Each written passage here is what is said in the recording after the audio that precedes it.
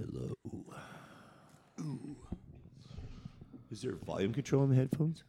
There is. Do you want more or less? I think a little more, but I'll do it.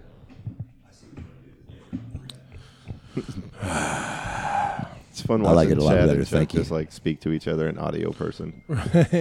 Yeah. We'll see what setup you're picking up here. Yeah. Man, it's wild having you back here. Like, I haven't talked to you in person since my very first podcast. Was that your first podcast? Yeah, you were my first guest on my first different name podcast. I probably wouldn't have shown up. If I did I that. know. I had to like go through Tommy Drake to get introduced. Well, get vouched I'm glad. for. I'm glad he did because I've been watching your shit go down. And I appreciate that. It's just cool to have it kind of go full circle, like to see you in year 4 for me when you were last seen in year 1. Well, I got to see Tommy this weekend at the festival that they had in Houston, and he's doing some fun new stuff that I really appreciate. Shout out to their Riot and their ability to make giant tents literally appear out of nowhere. Yeah, that was fun. Yeah, just It did kind of freak me out. I saw the pictures and I was like, "What the hell is that?" there was like a big tent and a big inflatable astronaut in a space where neither of those things used to be, and I drove by there high and I got real confused. Was it the parking lot right across the street? Yep. Yeah, I was almost turned into a building because that used to be a parking lot. It wasn't a parking lot anymore. It's a tent. Mm-hmm. What's really weird is last time I was at Rudyard's, me and my buddy parked his car over there. We went across the street, and had a few beers for probably an hour and a half. Walked over there and somebody busted out his back window and whacked him there, God damn. And then there was a car in front of us, and the same thing had happened. There were 2 dudes in that car and 2 dudes in our car. So the 2 guys that owned the car started talking to each other.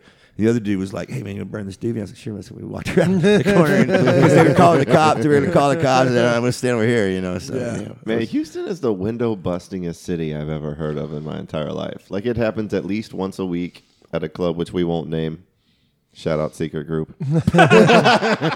Well, it's a secret place. So it's a secret place that You we don't can't want to talk find it. about. It's a secret Yeah. unless you Google it. But we're here live. We're here live today on a very exciting day. Yeah, our guest this week, my friend Chuck Savage. Welcome, Chuck. what's up? Got Chad here on the 1s and 2s as per usual. Pew pew pew pew pew. It's nice to meet you guys. I've never met with either one of you guys. I met this dude, but never met you guys. Yeah, before, no, I'm Will. I'm 6'5", 300 pounds. Samoan Dynamite. Right? Yeah, That's exactly. It. No, whatever. Just Samoan Dynamite. That was my porn name for a long time. From a Frank Zappa song. Yeah. Oh, yeah. I was told to introduce you as a musician who used to get to open for Tommy Drake. Okay. All the time. All the time. I'm very proud of that. It's one of the highlights of my resume right there with the dog catcher. But There you go. There you go. Yeah. That's I guess the longer you do comedy, the more checkered of life you'll have lived. So like, I just want to know, like, because I don't know, I've heard like 9 different stories about you, and I don't know if what is true. So I was not there when the Lindbergh baby was taken. I promise you. Yeah, I'm yeah. old, but I'm not that old. all right. You did not steal the Lindbergh baby. All right, so that's a good one. Allegedly. Yeah. Well, do tell. Now you've got me hanging out here. What are the stories you heard about? I don't know. Well, no, I mean it's Andy Huggins has brought you up before and said you were a good dude. Let's see. I heard you played bass for Mitch Hedberg. Sure, yeah. That on his recording in Houston. What are the other ones that I heard about? That's like the coolest resume. These are more like credits. facts more than the stories about me. Well, I feel better now. I okay. feel Sorry. better, I was hoping that you would elaborate. English is Will's second language. He's Appalachian first. Well, no, I mean, we talked, when I was on the first show, we talked a lot about my relationship with Mitch and everything. Cool. We covered a lot of that. And it's like, it's, I will tell you this, there's a guy making a documentary. He's a friend of mine named Jeff Siegel, and he's got a couple of documentaries already on Netflix right now. He's got kind of a big one called "This Is a Robbery," and it's a whole thing, And he is like a big Mitch fan. He met him when he was a kid, and he's been going around the country. He's met everybody. He's met Mitch's elementary school friends. That's so interesting. That's quite the obsession. I love that. And he's got so much stuff documented. And I mean, I'm not supposed to talk too much about it, but like he's got like big time people that let's just say if my name was Timmy Schimmel, Yeah. okay, you know what I'm saying? They're interested in sniffing around on this thing he's working on. It's like it's a really kind of a. I'll shut up now. But Cool. but, Yeah. Well, all right. Well, yeah. No, I wanted to ask, since you're right, we did touch on this a lot the first time we spoke, and I learned a lot. Like, I don't know if you ever listened to that episode, but if you did or not. I was there. I listened to the whole thing. Yeah, but I remember how much smoke was in the room, and there is kind of an overstatement of what we both were by the end of it. I mean, we were technically present, but we weren't really. Now, was there any story like that you wish you had gotten to tell on the first one that you omitted as far as that goes? We went pretty deep into the rabbit hole that night. We did. That's why I didn't want to go all. Well, I will tell you that, I've heard some stories since then. Like I said, working with this guy, I've been like kind of like when he came to Houston, he interviewed me and he interviewed Tom, he interviewed a lot of folks, Babbitt, who used to run the Laugh Stop. The Laugh Stop crew? Yeah, and who was the guy who booked Mitch a lot.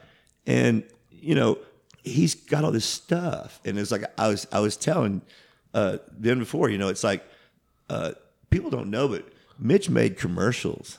And a lot of people never heard. There were regional commercials and people didn't know about. He's got a couple of series of commercials that are like he made a series of commercials for Jimmy John's. And the thing is that Before Jimmy John's was a national chain. Yeah. well, and the thing was the reason he did it was because the guy Jimmy John, the guy that owns it, he was a Mitch fan, and he reached out and said, "I want you to get this guy to do these commercials." And they're okay because they're kind of you can tell Mitch didn't write them. They wanted his voice, but not necessarily. They wanted a joke that fit into a commercial context, whatever. But there was this other series of commercials he did in Atlanta for whatever the hockey team is there. Oh, the Thrashers? The Thrashers. Yeah, that's them. He did this whole series called Hockey Love. And it's like, oh my gosh, it's like, and the thing is like, well, I don't know. It's like, this I have them on my phone right now. I could play them right now, Oh, that's... If I had to, it take me a second to find them, but I mean, it's just like, I don't know. It's let me see how hard it would be to find them. No worries. I won't play them all. I just play a snippet of it. It's like, but boy, it's like I had never heard them myself, and I knew I was hanging out with the guy, and it's like but like, let me see. It's almost like the menu layers of onion that is Will Loden, and that we continue to get stories, which are tremendous. I think we managed to wring out new stories each week I mean, over the same group of three. Yeah, a really good idea would have been to say if I'd have got in there and went ahead and found these earlier. Nah, Hey, this is not a show for prep, my friend. Oh, good. Let's see here. Just I was looking at the wrong kind of thing, I think, there too. It's okay. Chad, how's your week been? Good. Lots of stuff going on in the garage. Yeah, I figured. Chad's in rebuilding mode. Yeah, furniture. When comedy takes a downturn, my production of furniture goes up. Fair. Yeah. Just more decluttering and moving things around, and Is it decluttering or is it just like that big swirl of ocean trash that just like does a big loop around? there's that too. Yeah. There's that too. I have finally started to discard things from the wood cutoff bin. There you go. We're all like, never going to use this again. So yeah. Clean shop, better sets. That's the way it goes. There you go. That's yeah. Decluttered house, decluttered mind. Yeah. Who's that Chinese lady who is like, or the Japanese lady who was like, Feng shui? But so many so many things spark joy for me. Okay. there you go. That's it. Yeah, whoever said that. Yeah, exactly.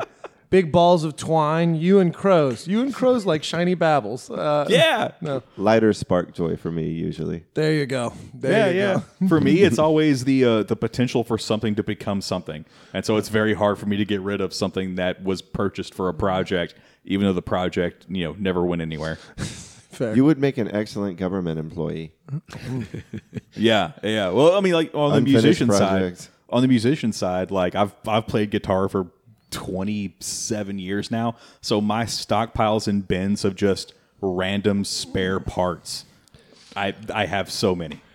Really? Yeah, If this was I a have live tons. show, there would Who do be you play two with guitars. right now? I need a guitar player. I don't play with anybody. Oh, really? I'm just around. Yeah, you want to join a band, man? I'm looking for a guitar player. I'm not kidding.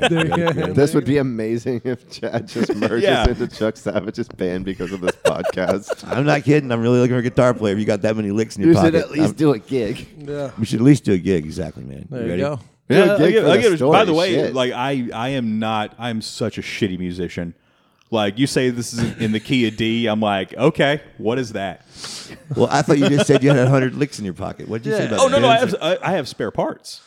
Yeah, he likes fiddling with stuff. Oh, Yeah. bends. I thought he said bends. Like, no. I thought he meant bends. No, because I built guitars and amps, and yeah, I built them, worked on them, did all sorts of shit with them, and I have. It's like so the guy many who spare designs parts. the car isn't normally the race car driver. Yeah, Sort of thing. Yeah, Yeah, yeah, dude, yeah. I don't want you in my band now. So. Yeah. Don't. You're, fucking, Hire- you're fired. You're out of the band now. Dude, but hire Dan Hornstein. Dan Hornstein. Dan Hornstein, another comic. He knows all of the music. Like he knows all the music.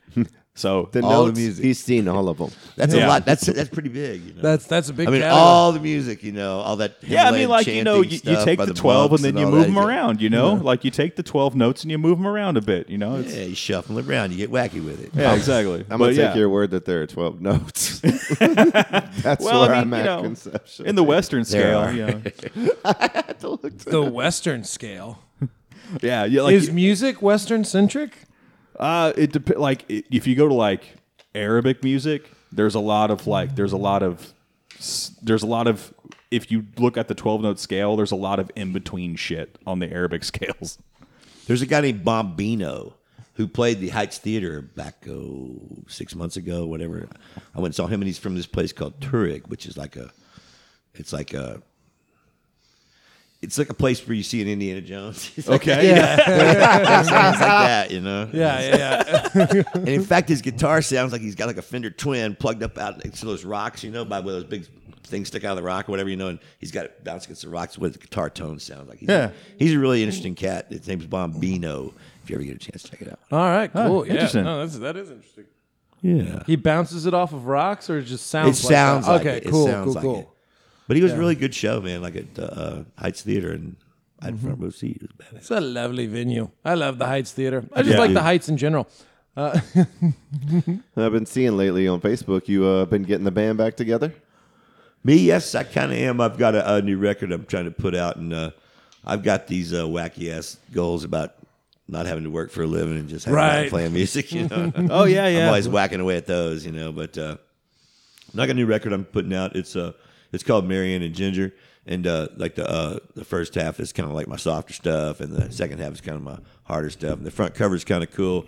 It's like a guitar jack, you know, like with pickups. Yeah. And the top one is Marianne, and the bottom is Ginger. There you go. 'Cause that's what There it you kind of go. is. All It's right. like, you know, that's what kind of guitar sounds like. You know, it's like it says like I've seen it where it's like Les Paul, more Leo. You know, it's kind of like Yeah. Leo Fender or whatever. You know? Yeah. But, whatever. I don't know, but it's called Marianne and Ginger, and it's a pretty neat record. There's a guy in town named. I was looking for the hockey stuff. I'll find it later, but whatever. I'll play for you after we get done. I probably shouldn't play it anyhow, but That's all good. anyhow, there's a guy Dear named. copyright infringement. There's a guy named Greg Wood, and he's this brilliant songwriter out of Houston. There was a band called Horseshoe, and like most people agree that they're in like whole like alt country, outlaw country scene.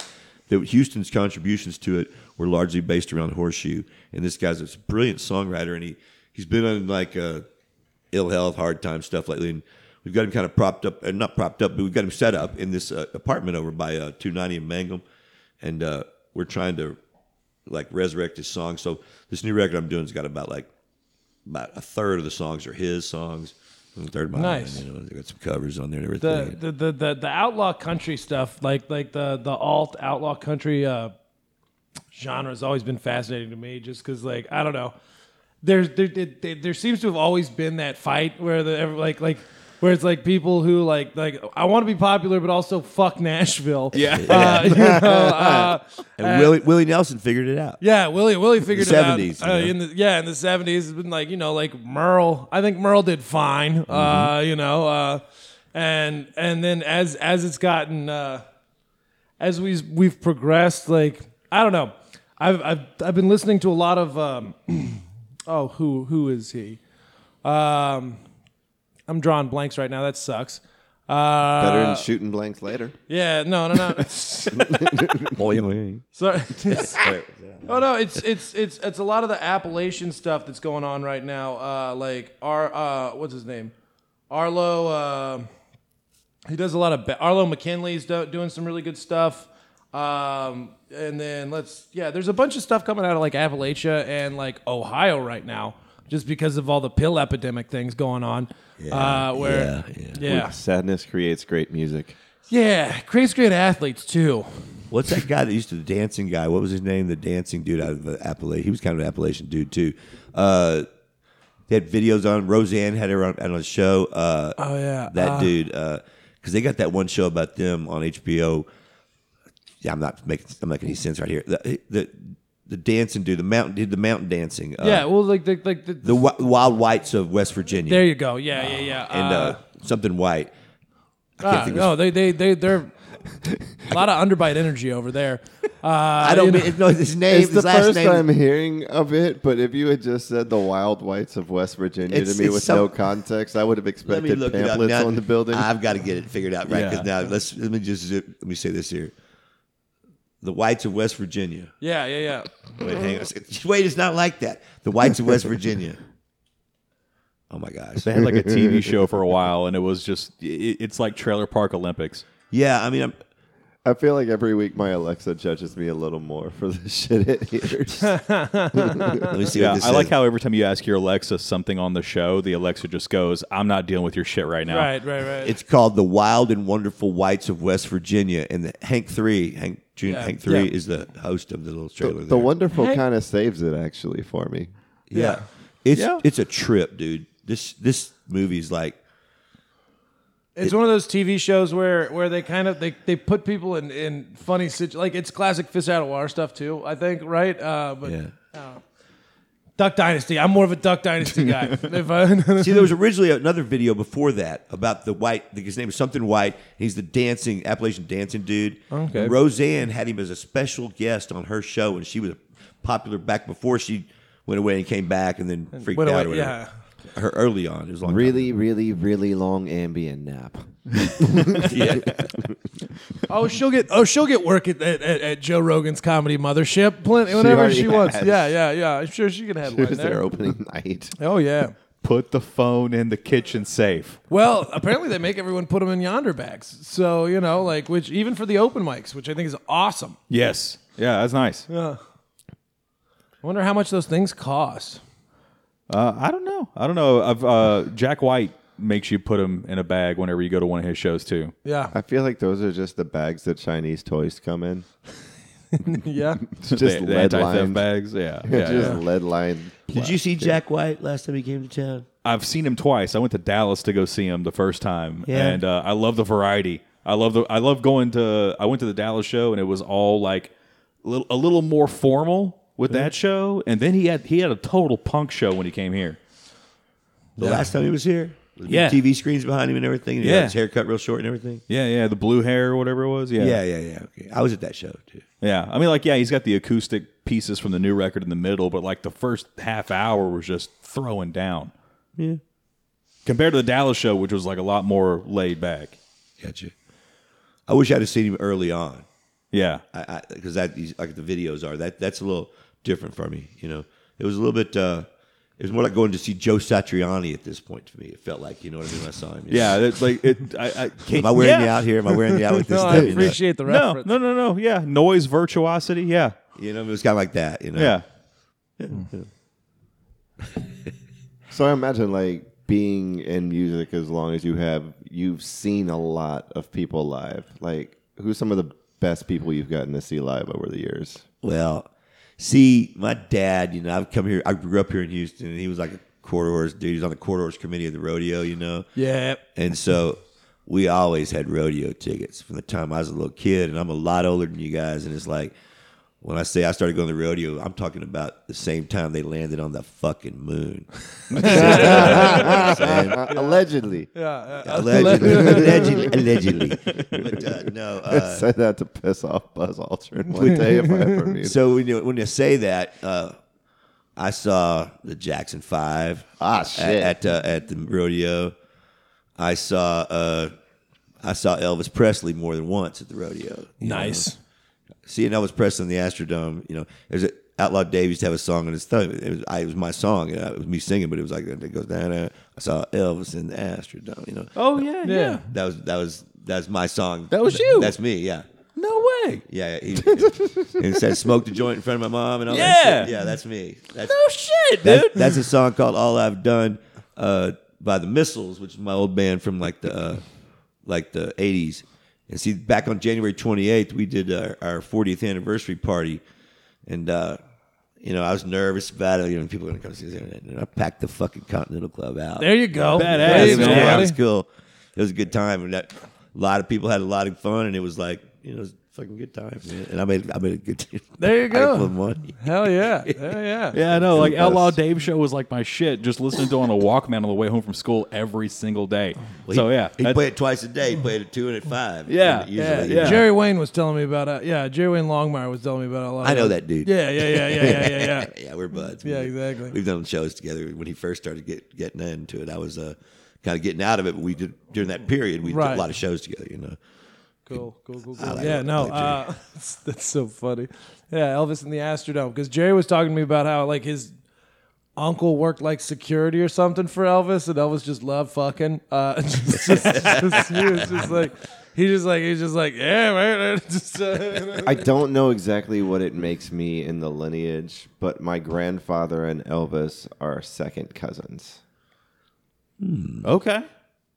I'm not sure where that distills down. I know it doesn't matter monetarily because we've always been poor, like 2 generations up. So the Presley estate, Graceland money didn't filter to that branch of the family. Trickle down didn't work on that part. No, the Colonel had his hand in most of that pot anyway. I'm sure that no one outside of Elvis himself just got paid. But yeah. And I mean, there's a lot of televisions in that mansion. He wasted a lot of money on very extravagant things. Oh, I prefer the shag carpet on the ceilings. Have you toured it? Have you gone through the Have you gone through Graceland in Memphis? Yeah. I I never have done it, actually. I've never done it. I've been up front, but I never went through the tour. Yeah, I ate 2 weed brownies one time and got inconsolably high. Before. That's the best. Just I was just sitting there and I was like, The king. I paid, I just, I I hope they don't show me the toilet. I don't know if I can deal with that. And they're like, if you pay an extra $30, you can go to his private jet. And I go, nah, that'll start if I'm on it. I don't, and I just, man, I don't have $30. I went to a party once in Vegas. He used to work for a long time. He worked at the kind of the shitty hotel or by the convention center on the other side of town, off the strip, and whatever it's called nowadays. But he had this big suite up on the top of the building, and this company threw a party in there. I went in there one time. We were laughing about big ass shittery.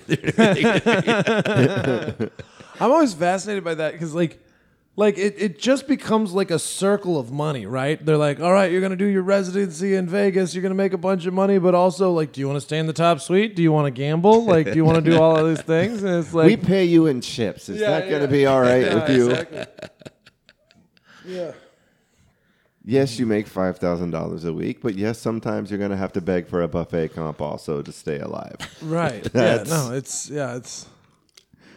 ass backwards, baby. That's actually how it works for the gamblers too. Really? It's the same. It's the same principle. Yeah. I've had to beg for comps from a hotel for my life before. What was that movie where it was they taught the guy how to gamble? Samuel L. Jackson was in it too. Oh, that's Hard Eight. Yeah, Hard Eight. That's Paul Thomas Anderson. Yeah, that's a badass movie. Yeah. That was How you have a movie called Hard Eight and it's not a porn, I will never understand. Well, they made the same guy that went straight. Here's a true story. They made that movie and went straight from there to. They made that like in Reno and that area, and shot straight from there to the West Coast and shot Boogie Nights. The same cast, a lot of the same cast members in both. Yeah, it was definitely the same crew too. Yep. Yeah, no, Yep. it had Same that crew and same that cast. same aesthetic. Yeah. I wonder if they already had the giant prosthetic dick at that point. We're just bringing it set to set. You know, like once its own trailer. Once you collect something as a prop master for film, you tend to not get rid of it. So it just stays in your warehouse full of stuff. Like, we'll eventually use this again. I like that does That's fascinating. I've always been fascinated by the movie magic behind stuff like that. But yeah, no. I just, big dicks. The movie magic of big dicks.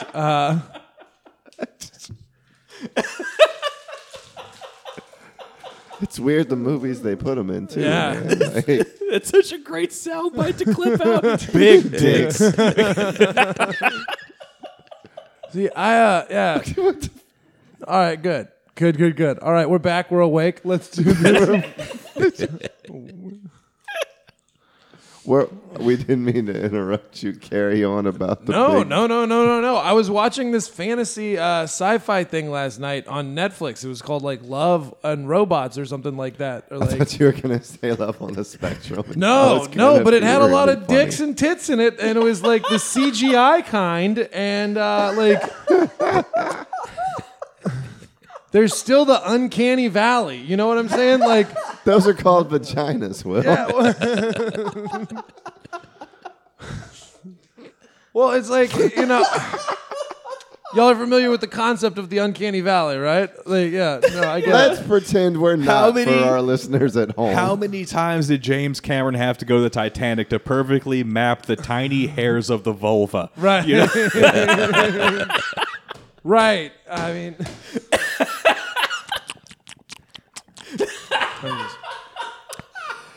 Woo! The tiny hair. We really just do this for him. all right. So, Chuck. Hang on, I'm watching this over here. James Cameron's full of shit. Anyway, move on. Yeah, no, all right. What have y'all got it? What, you know, I'm trying. Just swinging a pretty big dick over there. Don't let us get in your way, buddy. I'll tell you a trippy story. I didn't know. Did you see what happened to the Academy Awards? That the Daniels won swept all those Academy Awards, like for Lincoln or what's it called? No, Everything Everywhere All at Once. Oh yeah. Oh, yeah, the most recent one? Yeah. Yeah. So it turns out that it's kind of weird now. It's anticlimactic, but my son is he's like older than you guys, but anyhow, he runs he's part of this group called the Sidewalk Cinema Group in Birmingham, Alabama. That's where these guys are from, and they swept everything with that movie. I tried to watch the movie. It's hard to watch. Like I've seen most of it, and tried. It's a long story, but anyhow, I'm usually drinking too much at the time. It's a different story now. But no, they swept like director, editing, screenplay, best actress, best supporting actor, best supporting actress. Turns out he's like a friend of my son's from high school, and they're friends. And Awesome. and they all worked together at the cinema. And this guy would bring in his early films and screen them at this, because the cinema's kind of like the Angelica of Birmingham, Alabama, which it sounds odd, but it's kind of No. Birmingham. Look, I'm from Mississippi. Birmingham's a big city. Despite like what people from Houston think. Exactly. No, I feel that. Yeah. And the fact is like out of the blue, I saw this thing and put up on he sent me the thing, and I put it on Facebook. But it was like it's like he's on this TV show in Birmingham going, so we're talking to my son, basically saying that he knew these guys and everything, and my son's a film curator for the film festivals, so he watches all the films and then like picks about 20 or 25 for the group committee to vote on what's going to be in the festival or whatever it is, 50, whatever it is. Cool. Yeah. And so he's pretty tight with this dude, and so pasted the whole thing on there. It turns out my daughter, who's 4 years younger than my son, she goes, "Oh yeah, I was in a lot of plays with everything. Tons of productions with this dude." Damn. Yeah. And All it was right. like, because there was, I don't know, the guy, like they also went on and did Colbert's show one time, like right before the Academy Awards, and they recreated the entire cold opening. And Oh, wow. They produced the cold opening just for one episode. That's- Colbert. I don't know if you watch Colbert, but it's a pretty cool show. That's cool. Yeah. No. It's cool to be around famous stuff. Yeah, it was really cool. It freaked me out. I was like, my son, look at this dude. Yeah. It's part of one of the things about this industry that's like getting to do randomly cool things. Just to be like, man, I did the Colbert show. Like, You know what the coolest thing I ever did was? what's that? I'm thinking of something. You asked me earlier things I've seen like that, and this one will fit better. You ever heard of a band called the Super Suckers? Can't say that I have. No, I haven't. Oh wow, Super Suckers are really heard of Sub Pop Records? Yeah. Okay, well Sub Pop like Nirvana, Mudhoney, or bands like that. During that time frame in the early '90s. Well, the Super Suckers were one of those bands. Okay, and they still tour right now. They're on tour right now. They go sell out big venues in Europe all the time, up and down the West Coast all the time. They're from Seattle originally. I think they're working out of San Diego now. A lot of the Sub Pop guys were based out of Seattle, right? Yeah, for sure. That's where Sub Pop was based too. Yeah. And that's when the whole grunge thing started blow up and everything. But the Super Suckers, what the fuck am I talking about now? What was it? Sub Pop, Super Sucker? You were saying. Colbert? What's this show called again? We went from Colbert. It's very, very green. Yeah. No, the reason I was telling you about the Super Suckers, You were saying one of the coolest things you ever got. oh, thank you very much. So I toured with them, and I played bass for them on like 2 tours in '97 and '04, and on the '03, and on the '03 tour. This is gonna sound really fucking weird now, but let's set it up like this. But they were doing a Hustler photo shoot. Okay, it was one of these things that says like It was in a magazine. It was in a magazine, yeah, in a paper magazine. Yeah. Remember these things? Yeah, back in the day. But it was like they had these pages would be like, what sort of man reads Hustler? Because they used to have those in like, what sort of man reads Playboy? What sort of man reads Penthouse? Yeah. So they were in this Hustler photo shoot, and so the whole band sitting around going like this. There's a heavy metal rock band, whatever but they're not heavy metal. They're more like. You should look up Super Suckers if you haven't ever seen them. No. Shit. But anyhow, and they've got this girl bent over with a hookah up her ass. Okay, like hose over her ass. And the guitar player's got the thing in his mouth going, he's blowing smoke up in the air like he's been smoking her ass, Right. And the whole band's like, just suppose, it's like the Super Suckers. The thing about the Super Suckers, basically a Hustler. Yeah. And I was standing right here on the side. I wasn't a full-time member of the band. But it was a special tour. They do a country tour, and I played bass on their country tour. But Nice. But I was standing right outside the picture. There you go. That's now it's stupid and creepy and not cool. Like No. I still appreciate stuff like that. I was watching Dolomite Is My Name, I think, about Rudy Ray Moore, and it was directed and made in Memphis. And there was his first comedy party album was Eat Out More Often with just 2 big naked ladies, and he was going down and eating their puss with like fruit in front of everything. And so like. I appreciate tastefully graphic stuff. Have you ever listened to that record? Yeah, I have. Is that the one that has a sensuous black man on it? Yes, yes, It is. It does. And then there's the signifying monkey, and the signifying monkey. No, that could be taken out of context, but the sensuous black man. It's like this really weird thing. Yeah, it's like this. It's like what it sounds like. The aunt on. Sanford and Son, maybe LaWanda Page. She's a comedian. These are comedians. Yeah. And LaWanda Page, I think it sounds like she was fantastic. But I don't think that's who it is, though. But it's somebody. Oh man, there's a famous. He had a Christmas album that just said "Rejoice" that had 8 women like all around him with their tits all out, which was really nice because I just like tits. It was like, he had a Shout out tits. Coming to store shelves soon. No, that's my new album. I like tits, dude. I like tits. Yeah. Earlier it was big dicks. So which is it? Big dicks, tits. I got a hermaphrodite for you. Oh. It's the 21st century, baby. You can like whatever you want. Yeah, album covers of like the 70s and 80s that you'll never.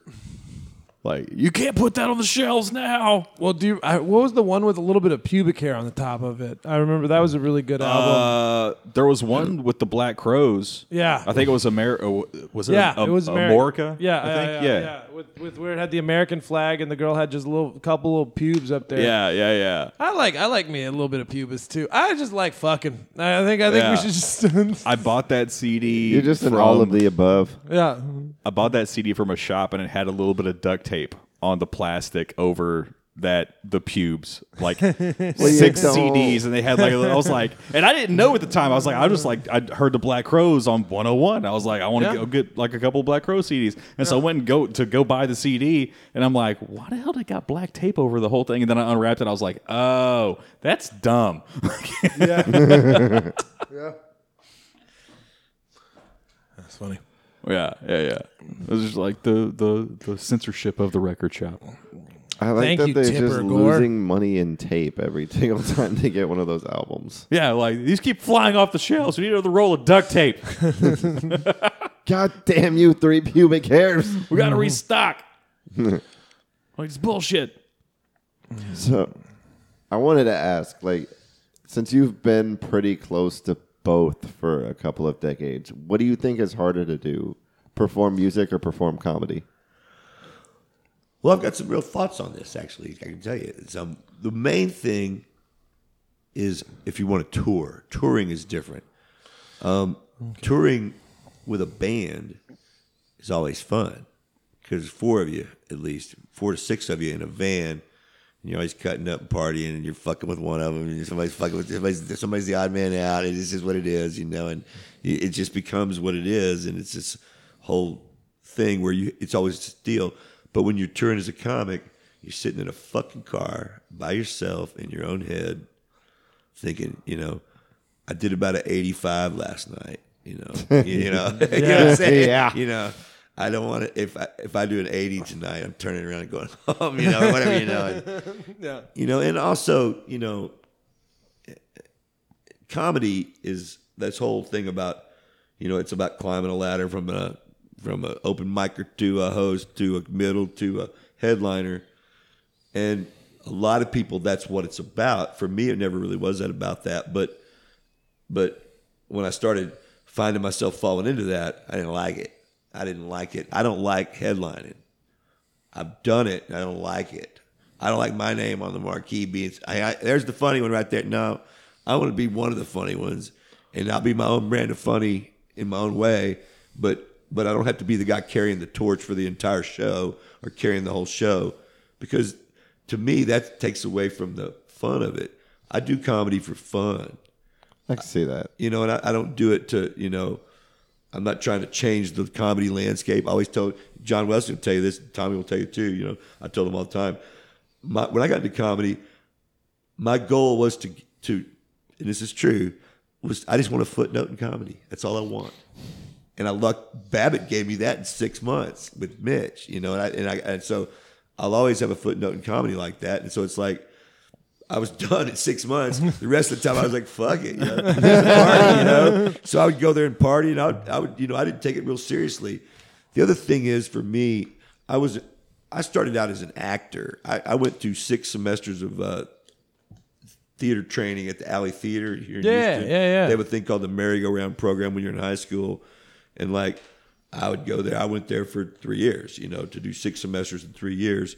And I played the Lion, the Wizard of Oz, the Alley Theater and stuff like that. So when I started doing comedy, what I was really doing was being an actor, acting like I was being a comedian. Yeah. And that's why when I would do my act, I would do the same act every time because I was doing my script. I just happened to have written the script, you know, and reworked the script, moved it around where I wanted. I'd do that all the time, obviously. But pretty soon I had one that was working. If you start making a 90 every day, don't fuck with it. Yeah. You know what I mean? That's what I was doing, you know, because at that point it was just one of the things. I was playing music too, and it was just like, I don't have time to focus on. I want to just be able to do it, you know, and I got this script down, you know. And so, you know, I was always an actor playing like I was a comedian or acting like a comedian, you know, essentially. But, you know, I was getting laughs. It worked. I had it working for a long time, and just like, you know, then I got tired of like not wanting to headline. There was nowhere else to go, you know. So it was like, you know, okay, well. And the last couple of years, I worked with Danny Martinez and this guy named Steve Califf. We had a thing called the Comedy Blues Band, where it was their thing, and they just brought me into it. Where I'd play my upright, Danny would play drums, and Steve would play guitar. And we'd each do a set, and then at the end we'd come in and do a couple of Steve's songs. And made some money doing that a few times. There you go. Yeah. Hey, At this point, that was just more like a job, just a side gig at that point. You know? I don't know. But music's always been my passion, really. I've done it my whole life, and I've been playing guitar since I was 12 years old. So that's over 45 years I've been playing, and so it's like, Damn. Yeah. You seem like you got it down pat. You're just out here. You're like, yeah. If once you realize you didn't like it, you're just like, I can just do feature stuff. But yeah, I guess not. That was it. Yeah. That's it. I just wanted to do that because, if I can get a cold beer and just go up Yeah, there. yeah. They're going to pay me to stand around here and talk shit. I was going to do that anyhow. What's the difference, So. What did Tommy Drake say something along the lines of, you spend the first 2 years chasing the hour, and then for the rest of your life, you just want the perfect 5. Right. Yeah. Like, just want to get the perfect 5. Yep. Mm-hmm. Tommy's so good, such a workaholic, such a smart writer, and people don't recognize about Tommy. He's a lot like Steve Martin, and that he came from the amusement parks. Yeah. He came from the Carney side of. Yeah. Yeah. Like Steve, they're very much alike. If you think about it, there's Steve Martin with his bow in the air, arrow through the head, and his banjo and everything. There's Tommy juggling, and doing all his, it's not prop. It is proppy, but it's not. It's more like it's Carney. Well, once it's gotten to a cerebral point, I don't think it matters anymore. Like when people have the audacity to be like, oh, it's a hack prop comic. It's like you just talked about your balls for 10 minutes. I have to tell this story. Yeah. So the first time I ever worked with Tommy was in Arkansas at the Grove for a weekend, and we drive out there, and it's about an hour before our first set.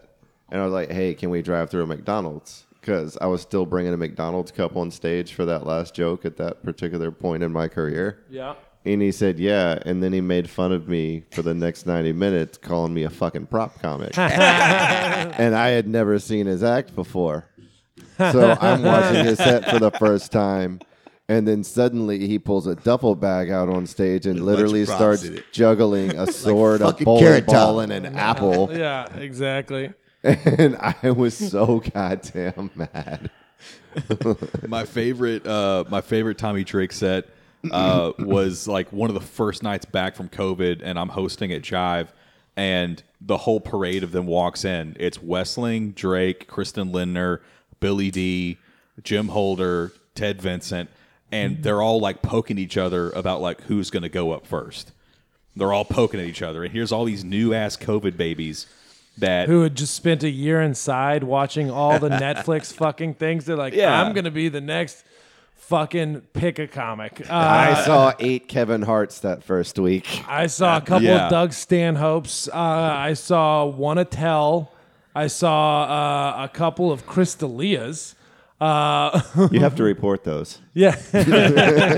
So I go to the patio and I'm like, you guys are getting a free clinic in how to do small ball comedy tonight from pros that have collectively like 200 years of experience. You need to come in and watch this. And Tommy Drake goes up, and if I had to bet on it, he never did this again. But he did a whole breakup letter to the audience. Oh, I've heard him. Yeah, you've heard him do that. He's done it before. God, like it was my first time seeing that, and it was like, this is the most amazing thing I've ever seen. Just a whole breakup letter to the audience. Yeah, I saw him take 7 minutes reading emails that people sent to him complaining about his set. Yeah. He once got on stage and he was recording. He was recording. He brought out an old recorder, and then he would get a laugh, and then he would stop, and he would stop the recorder and go. Then he'd play the laughter back, and he'd go, "Why do you think that was funny?"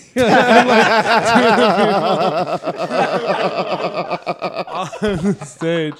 Damn, I love Tommy, man. I was like, God damn, dude, that's wild. Man, I owe Tommy a lot, sincerely. Like, he's put up with so many insane comedy technical questions from me. Like, he's the reason I don't blow up y'all's inbox, and you should be grateful for it. That's good territory. So in terms of music, like how I've gone to a lot of concerts. I've seen a lot of unhinged moments. One of my favorite moments of a singer noticing something going wrong in the audience was funny enough, at a Taking Back Sunday concert.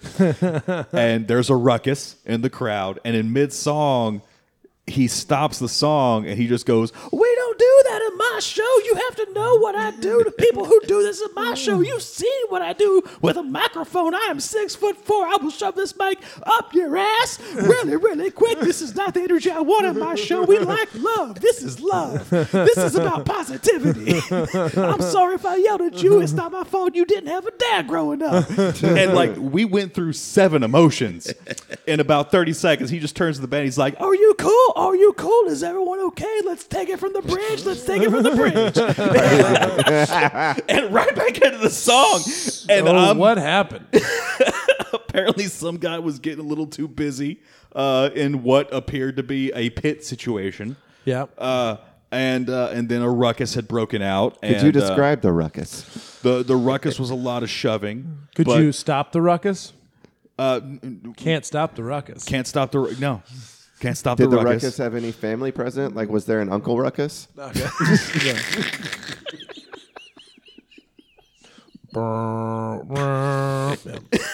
I'm sorry. That was a long way to go for a terrible joke. Quite the pilgrimage. Yes.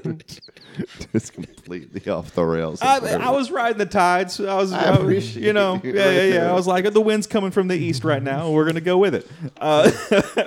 But yeah, that was an interesting moment. So,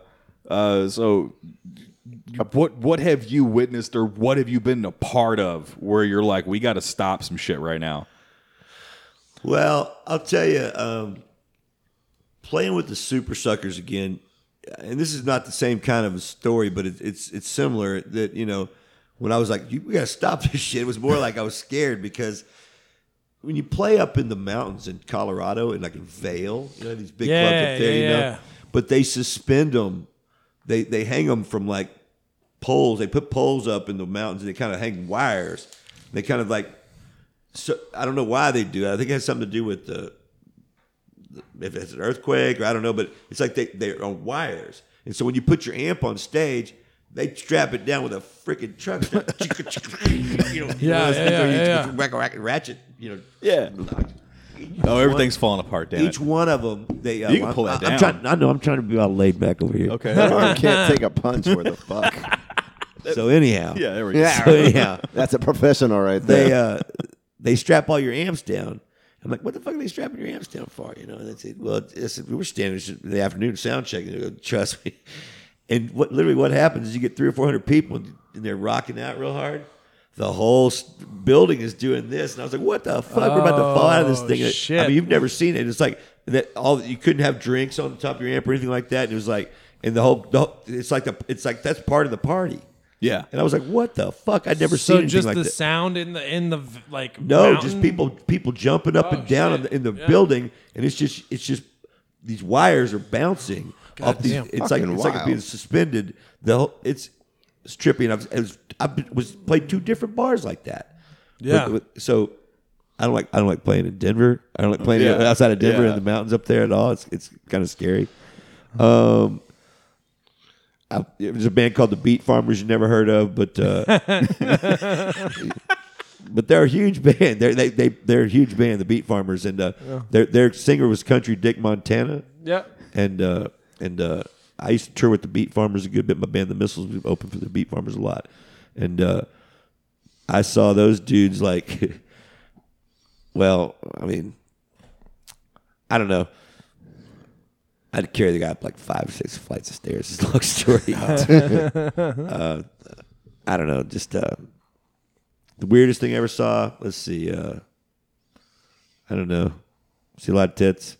You know, Hopefully those aren't all weird. Those are pretty cool. they were like 785 of the nicest tits I ever saw in my life. In one really weird set. I want to name her and give her a compliment. They usually come in pairs, but that was an odd number you just gave. That was called a math joke. That's for those of you scoring at home, by the way. You know, whatever. Sets of tits. I've only seen one deal breaker sets of tits in my life. Like, I took this lady home, and she had like finger length nipples. Okay. It felt too much like sucking a dick when I was sucking on her nipples. I couldn't move past it mentally. That's funny. It's just too much. It wasn't like big air. It was like I have big hands, man. They're as long as your finger? Yeah. They were too long. Yeah. Sorry. I have like giant hands. You shouldn't be able to measure. So you like the whole like titty some was eats. nipple. Like it was just a nipple. Like E.T. phone home chest. It's like a nitty. Just nipples. It's trippy. It's just the fuck with you. We're like, you ever put like a press-on fingernail at the end of it? I wanted to put a condom on it, bro. Like, I couldn't deal. I'm not all that tightly wound to begin with. You can't expect me to deal with something as that and be a comic and not say shit in the moment. It's like you just play. It's like you're just looking at it, going like, it's like a weird fleshy doorstop. By my house, there's a place called Perky Cups. There you go. Is that a coffee shop or a It strip is. club? Both. Damn. There's no alcohol. It's all coffee and like There you go. frappes and smoothies and shit. Hell But you yeah. go in there and it's like the chicks are like wearing like next to nothing. You know, like a much more than like not like a Twin Peaks, much deeper than that, more like a titty bar. You know, Nice. But they're not on stage yet, like that. You know, Right. and like I don't know. How's the coffee? It's funky. It's funky. Funky coffee. But the time I had a smoothie, it was great. It really was, you know. And I like cappuccinos. it's really weird too because it's like imagine the worst titty bar you've ever been in. That's what you get for baristas at these Harlem Nights. Oh. Wait, What are we doing? Supposed to name them. Worst titty bar you ever been in, Loden? Oh man, that would be probably a small barn outside of Memphis. There was We're talking human. Yeah. Human titty bar. Human titty bar. No. human titty bar. It was in Isola, Mississippi, which was short for isolation. Oh, Candyland in Memphis was really bad too. That sounds awful. They had Slap-a-Ho Tuesdays, and Oh, really? you go. It's like March Madness bracket, and these women are slapping the shit out of each other, and Road trip to Memphis next week. well, wanna go. you think you'll be excited about the whole thing, but then you're like, wow, these girls really need this money, and you feel really guilty. For about a minute. I just want to talk about this on stage. We got to go to Memphis, guys. I want to go to Candyland. I think that's where Quentin Tarantino got it from. Is God. You know, he was there every week for 6 months for research. Bop! Yeah, just. Yeah. Worst strip club you've ever been to, Chuck? Oh, I forget the name of it. It was on the corner of, and it's oddly enough, it's the place. It's funky. It was like the size of a gas station. And it was right on the corner of 34th and 290. Oh, I've been on that one. Yeah, that was right. It's right by Tacos A Go Go now. It's where the new Tacos A Go Go is. Well, where I've been to a lot of strip clubs. What that is, though, Anna Nicole Smith, when she met the old man she got married to, got all the money and became famous and all that shit, she was dancing at that bar right there. And it was a funky-ass titty bar, I actually got to stay in the hotel room that Anna Nicole Smith died in Tampa. Yeah, I played at that casino a lot, and a friend of mine was like, "You want the Anna Nicole Smith death room?" And I'm like, "Fuck yeah!" Did you beat off in there? Yeah. Fuck yes, I did. That was a rhetorical question. We That all was- we all knew you beat off. Any lady listeners out there, if your guy's ever been in a hotel room, he's jerked off in that hotel room. Yeah. 100% of the time, you play road games. Somebody else is doing the towels. The towels are getting done. You're in a death suite going like, can you operate a Ouija board with your balls? We're going to find out. Pop them on. Is there anybody in here? It kind of smelled like Anna Nicole Smith died in that room. Jeez. That's me being a But that also cum-hungry could just ghost. be regular Tampa hotel smell. I can't. Yeah, there's a spirit. There's probably a spirit to rooms in Tampa. No. There's a presence. I don't even remember if it was Tampa or if it was the other one in my. It was some casino Tampa, in Orlando. Florida. Yeah. so- Yeah. Like not like anybody fact checks this show. Excuse me, that wasn't that. If the New York Times fact checked our show, that would be very funny. That would be hilarious. First off, go. First off, Slap-a-Ho Tuesday wasn't at Candyland; it was at Onyx. Yeah, your fact Our check. integrity is shot. Your fact check spawns like a 30-minute Vice documentary. I What were you hope gonna one say, day Chuck? my life is a Vice documentary. What's that titty bar on the way down towards Galveston on the right hand side, almost about towards League City? It's on the right hand side. Heartbreakers. Heartbreakers, yeah. One night when I was working radio, Home of the 4 p.m. steak. I had a gig there, so I was on air on radio for a long time. I won't say what station, doesn't matter though. But I was the only one. They were all kind of like sports talk guys, but I wasn't. I was just like this comedian was working their board, Right. and I would talk shit here and there, and so I was the only one they would ask. That would agree to go and work titty bars, Yeah. And they sent me down there one time to be like the announcer and judge a fucking mud wrestling thing down there at titty bar. That was relatively fun, I guess. Yeah, it was cool. As a comedian, what the perks, Yeah. Yeah, I got asked to host a burlesque show one time, and I didn't know what to do, so I called my buddy who was a DJ in Atlanta for a long time, and I was like, "Hey, you've done strip club shit before. I'm doing gayer strip club stuff. It's just burlesque now."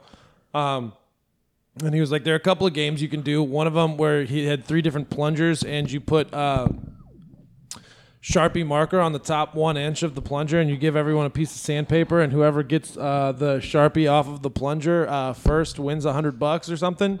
Just silly because it looks like you're jerking it off." Yeah, you really. Yeah, the mic stand doesn't like gravity. clearly.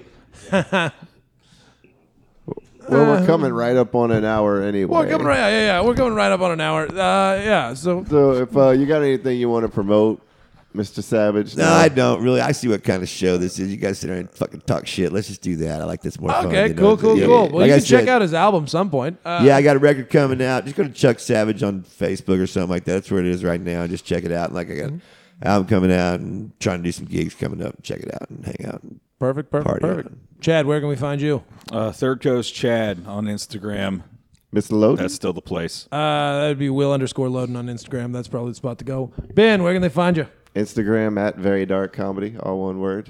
Thanks for coming out and doing this again, Chuck. Dude, I'm honored, and I didn't know it was your first show. I'm even more honored about that because once I met you, I started following your career, and I think you're okay.